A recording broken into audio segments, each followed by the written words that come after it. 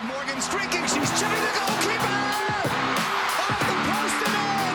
Hat-trick Bullard. The pay disparity between the men and women is just too large, and we want to continue to fight. The generation of players before us fought, and now it's our job to keep on fighting. The pay cap for the women's Major League Soccer players is 11 times less than the pay cap for men's Major League Soccer. 11 times. Rapinoe gets a crossing. It's towards one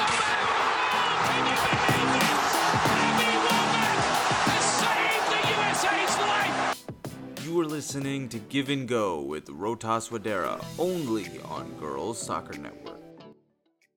Hello and welcome. This is Give and Go live from Los Angeles, California. I am your host, Rotas Wadera, and thank you so much for tuning into episode 24 of Give and Go. We were away for a little while, took a little break after the World Cup, but we are back after a month. And after just taking a look at the level of support that we've gotten post the World Cup, it has been incredible. It has been amazing. We at Girls Soccer Network are so incredibly appreciative of all of the support that we've been getting from you guys. It's been consistent, it's been steady, and that's all that we can hope for. Again, to get all the latest information, news, merchandise, analysis, everything related to soccer, health, lifestyle, go to www.girlssoccernetwork.com. And for this podcast, all you got to do is ask Siri to play this show's name. You can play the newest podcast, play the first episode. You can play really however you want to do it. You can get it done. Just play Give and Go. Siri will get it done for you. So that's the best way to do that. Okay, now the World Cup is over, and it seems like, all right, what could we possibly be getting on to next? Well, a lot has still happened, not just in the NWSL, but involving the U.S. women's national team, involving other countries around the world. So this is going to be a great show. We're going to get right into it.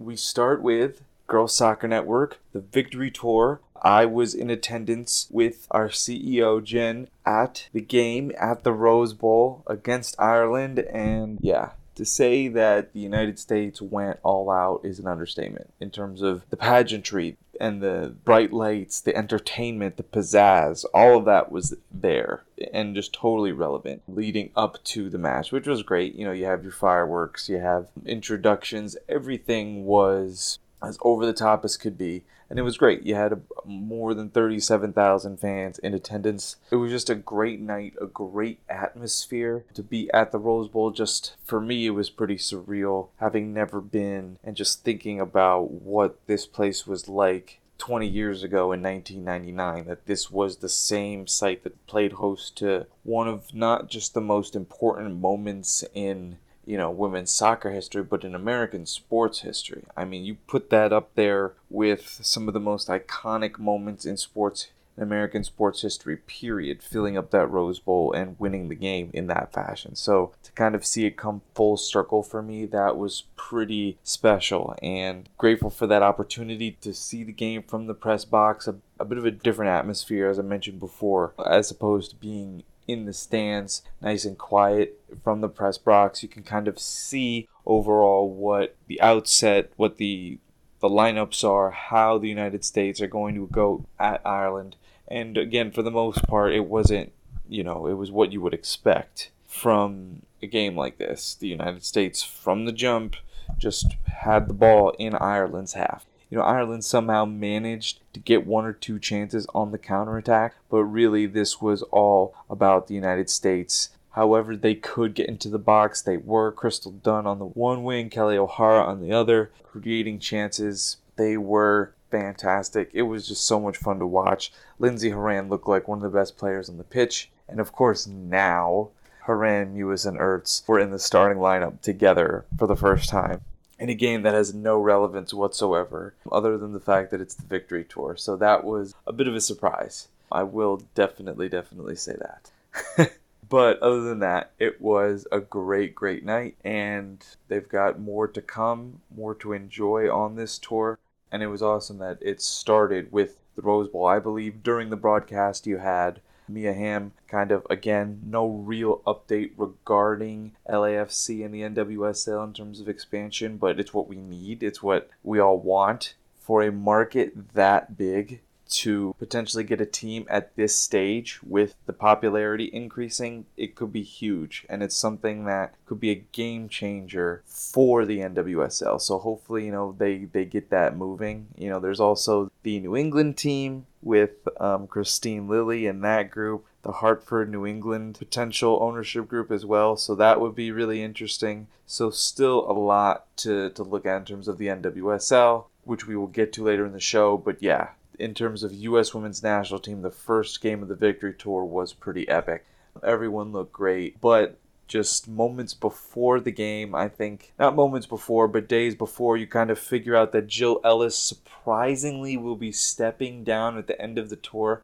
I think we can all kind of speculate what the reasons are. There's so many different ones you could think about. The overall pressure and media circus that surrounds you. Like, does she want to do that again for another cycle?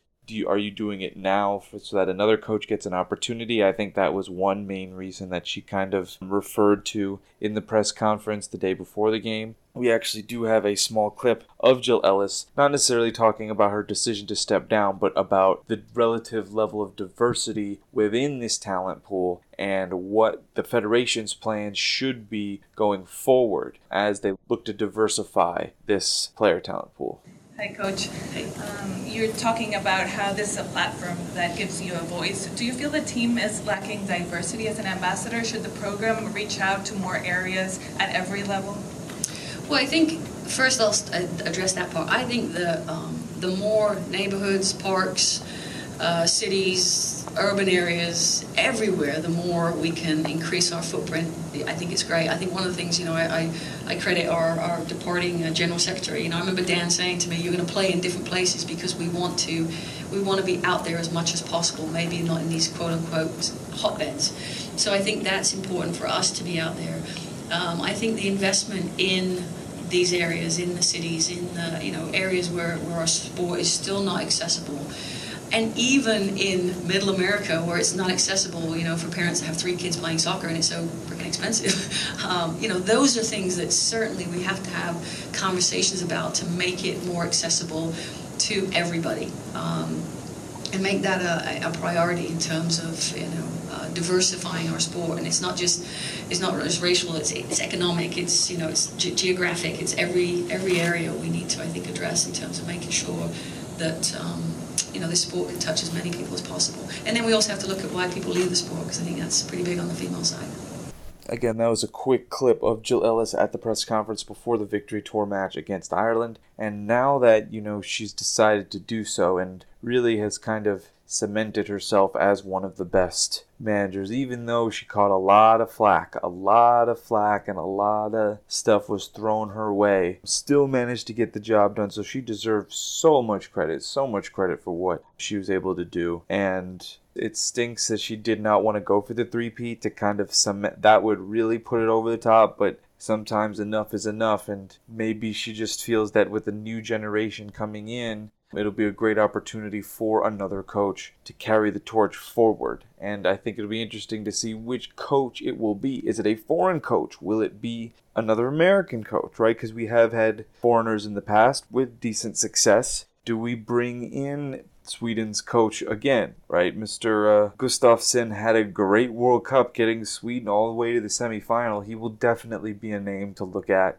You're looking at Vlatko Antonovsky and Paul Riley, I think 2 men who are more well-versed in American soccer in terms of personnel and coaching than many others. The 2 of them have worked tirelessly here, getting better on that front, so they would definitely be deserving, either one of them. But the question is, should it be with this movement, it should be a female, right? It should be someone who is capable of carrying on this tradition and kind of being a spearhead for this equal pay movement. So I don't know, do you consider Amanda Cromwell, Laura Harvey, 2 names, again, once very popular a little while ago, maybe not necessarily as much now, but 2 names who have been thrown out there who could take over. I think it'll be very interesting to see which name it is that will end up becoming the next manager of the U.S. women's national team. Whoever it is, I mean, they will get an incredible group of players to work with, that's for sure. So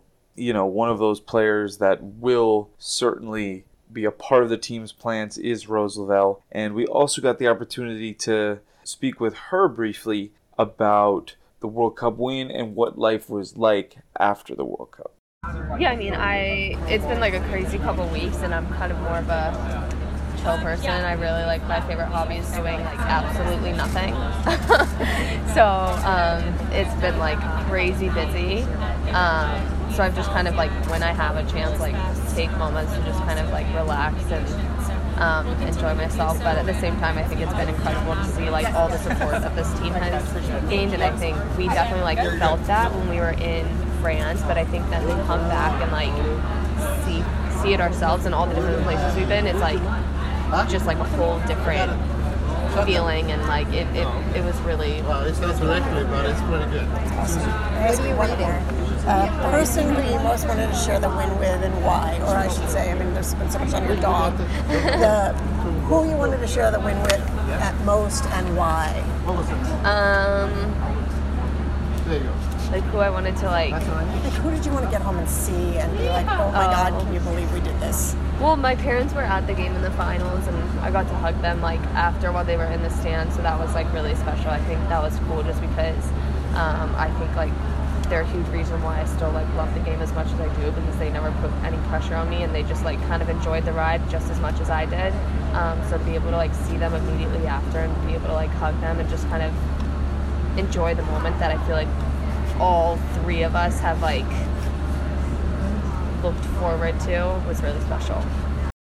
Again, that was Rose Lavelle, and again, what a superstar she is evolving into, getting to be there at the game. She did not start, but she came on later on in the match, and the ovation that she got really is indicative of how she is basically the next future superstar to potentially take over for Alex Morgan to kind of be the face of the U.S. women's national team. Even though she considers herself to be this introverted, quiet, shy person, she could end up being the one to carry the mantle next at this rate if she continues to do what she's doing. But again, to get the reaction that she got when coming on was pretty crazy. To see how well liked she is. So yeah, it was pretty cool that we had the media access to be able to grab some sound bites for you this episode. Obviously, we don't have an interview, but we have some great stuff coming in the next couple episodes. So make sure, again, you keep downloading, keep subscribing.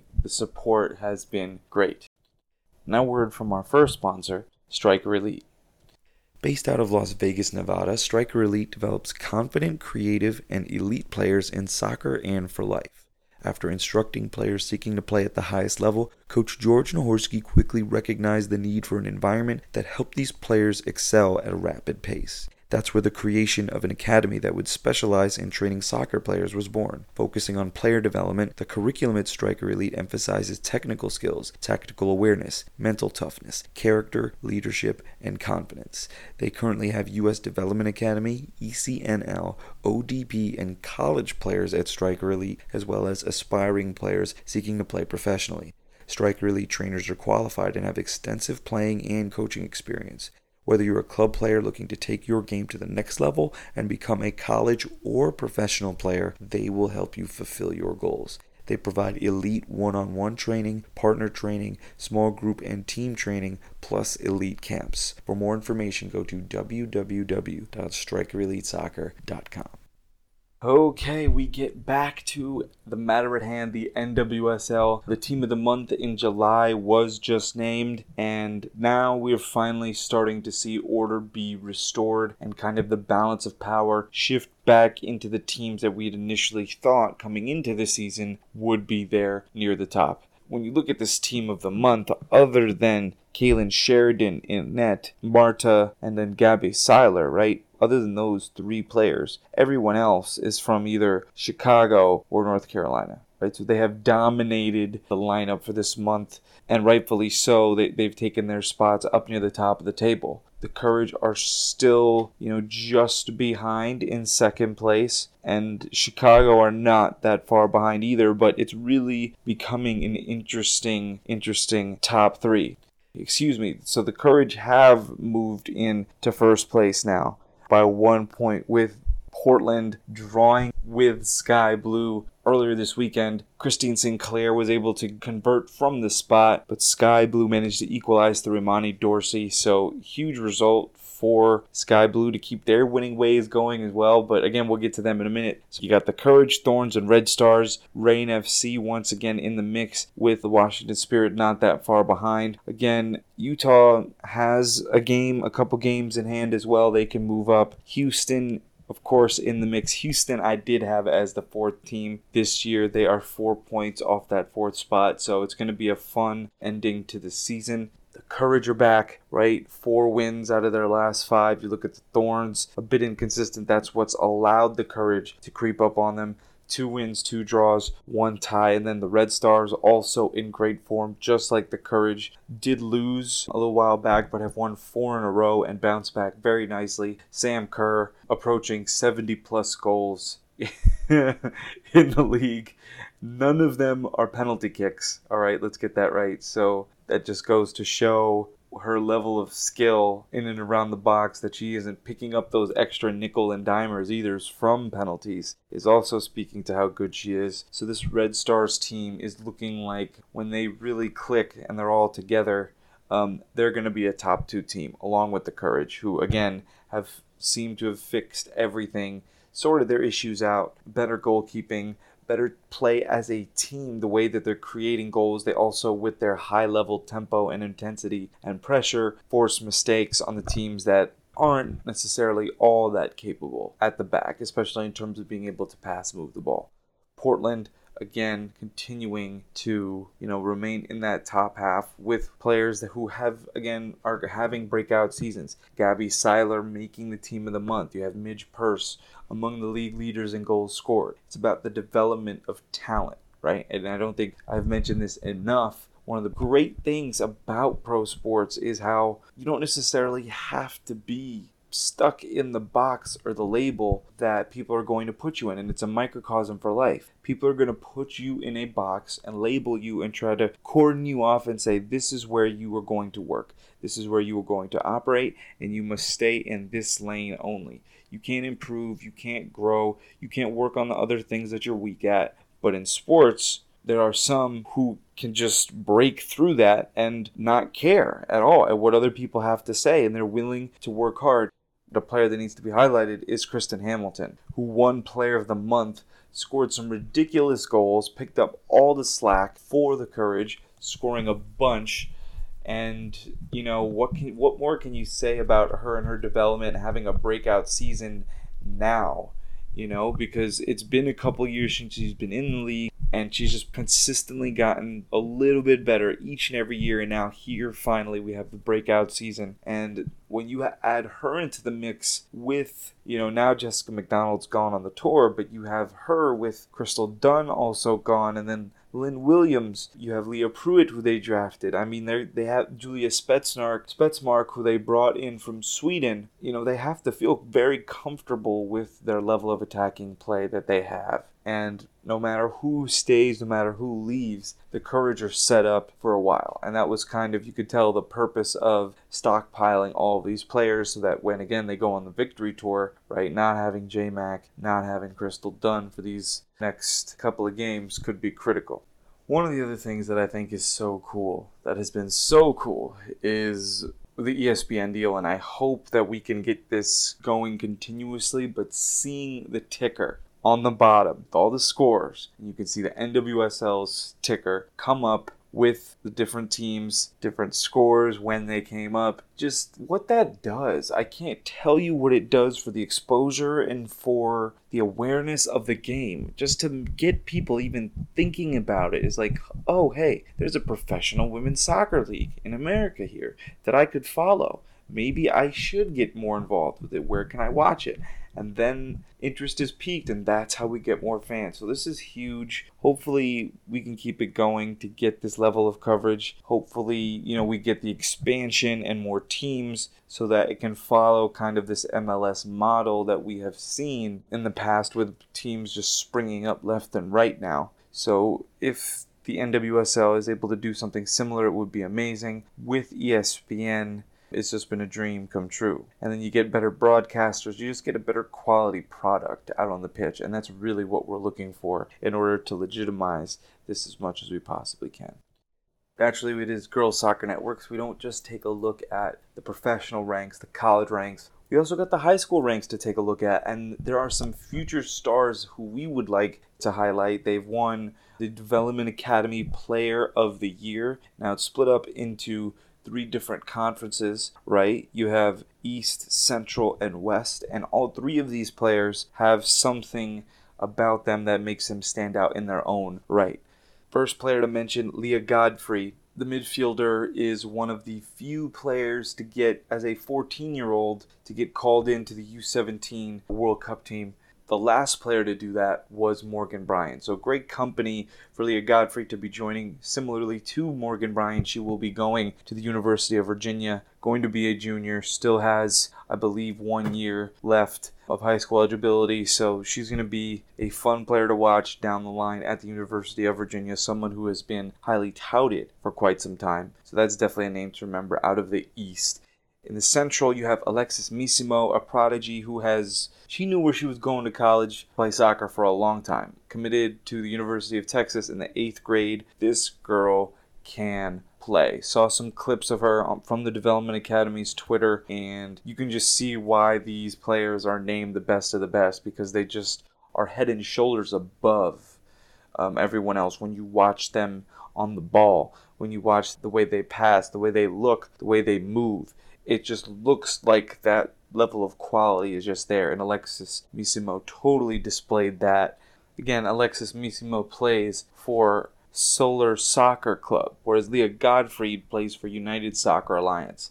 Our last player out of the West, Niku Purcell, out of Rain FC's Soccer Academy, one of the best young keepers out there right now, playing for the youth national team, playing all around the circuit, someone who it's only a matter of time before she's getting looks. Probably already is getting talks from college coaches as to where she's going to go, although with goalkeepers there's still growing that needs to be done. Body adjustments need to be made in terms of getting used to your body and having that level of athleticism and control as you grow up. That's something to worry about for goalkeepers. But I think, again, Niku Purcell has a very, very bright future ahead of her as well. Now a word from our second sponsor, Topical Gear. Topical Gear was formed in 2011 by a team of professionals from the orthopedic sports medicine field. Collectively, this team has over 2 centuries of knowledge in athletic training, biomechanics, product development, manufacturing, sports medicine, arthroscopy, and the pioneering of products in the orthopedic sports medicine market. Their team is constantly on the field or in the gym getting feedback directly from parents, players, coaches, and athletic trainers as part of their continuing effort to develop products that help increase female athletes' performance while keeping them healthy. All of their products are backed by professional published research and tested by real athletes at both the high school and college level. All you soccer players, parents, and other athletes out there, go to www.compressioninmotion.com and check out the T25 knee along with other shoulder and ankle products. Okay, so we got 2 main social media lifestyle stories before we wrap up here. One of them, I saw Heather O'Reilly tweeting about Tab Ramos being the under-20 manager for the men's national team and getting more money than Jill Ellis, which again is a problem. Something that we've discussed heavily on this show before. Could that be another reason that Ellis has decided to step down? We have no idea, but I think it is definitely something to consider in this fight for equal pay. We could hear equal pay being chanted at the game on multiple occasions. That was a pretty special moment to hear all of those fans doing that. It's really become a fun movement to be a part of, and it will, it's only going to be like this for as long as we continue to make change. More and more facts like these are going to come up. So even though there has been work on equal pay for the players, right, the coaches even then still have issues with getting the same level of pay. I wouldn't be surprised if there are MLS coaches who are getting more money than Jill Ellis was. I would not be surprised at all, which is unfortunate. Very, very unfortunate.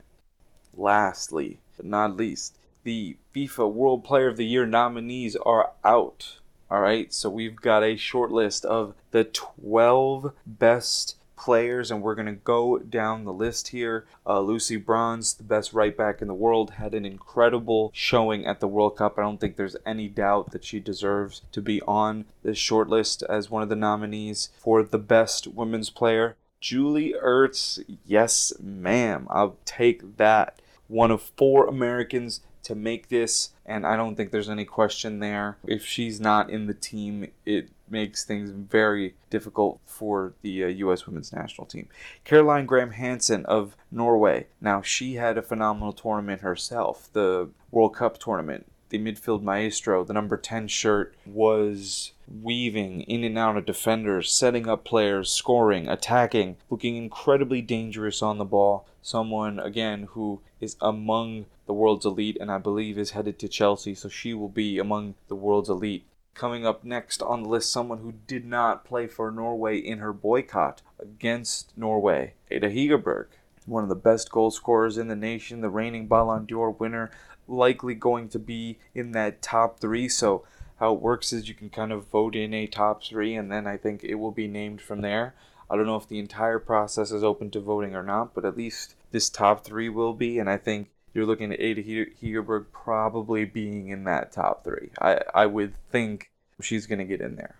Amandine Henry coming in next, and we know what she's capable of. She was the driving force for France, really did everything in her power to get that team past the United States. How hard she worked. The complete player, the complete midfielder, definitely deserving here. Rose Lavelle, yeah, can you debate it? Can you dispute it at this point to have her as one of the 12 best in the world? Scored the clinching goal in the World Cup final. Has come on and emerged as one of the best of the best in big-time competitions.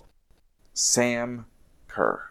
Oh, finally, we got the nomination, and I don't think there's any doubt now. With Ada Hegerberg, Sam Kerr should be in the top 3 as well. Just with her sheer goal-scoring record, I don't think you can debate that she needs to be in this top 3 as well. Because she does it not just in the NWSL, but in the W League. She does it all year round. She does it for the Matildas as well. She's scoring all the time for club and for country. They're always playing in big-time games. She needs to be in the top 3. Next up, Vivianne Miedema. Again, the leading scorer in the Premier League, the best striker in England, and of course the best striker for Holland as well. Obviously unable to really muster up something against the United States in the final, but their run, it was something to behold. And even though they really ran out of gas in the end, we know how talented that team is. Even though they did not have the depth, you could see how good they really were, and Miedema is that world-class level striker. With the ball at her feet, she knows what she's doing.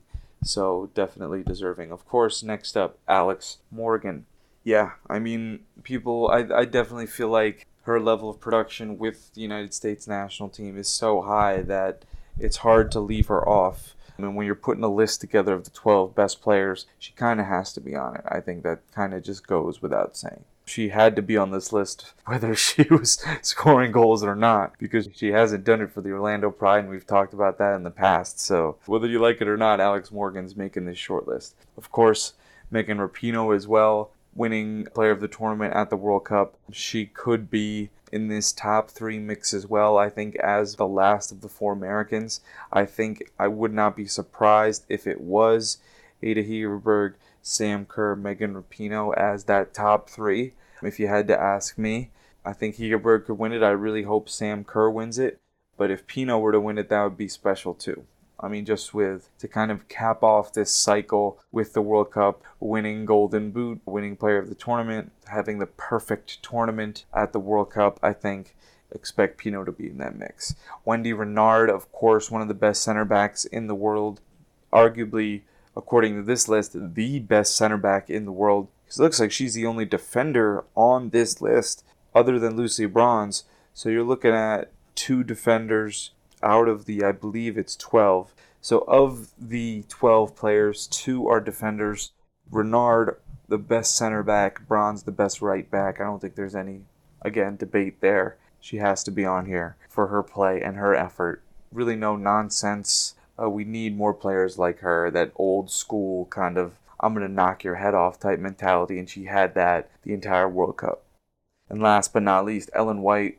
ever consistent Ellen White. Not flashy, not gonna overdo it, not gonna, wow you with some amazing world-class skill dribbling on the ball. But the bottom line is she sticks the ball in the goal without question.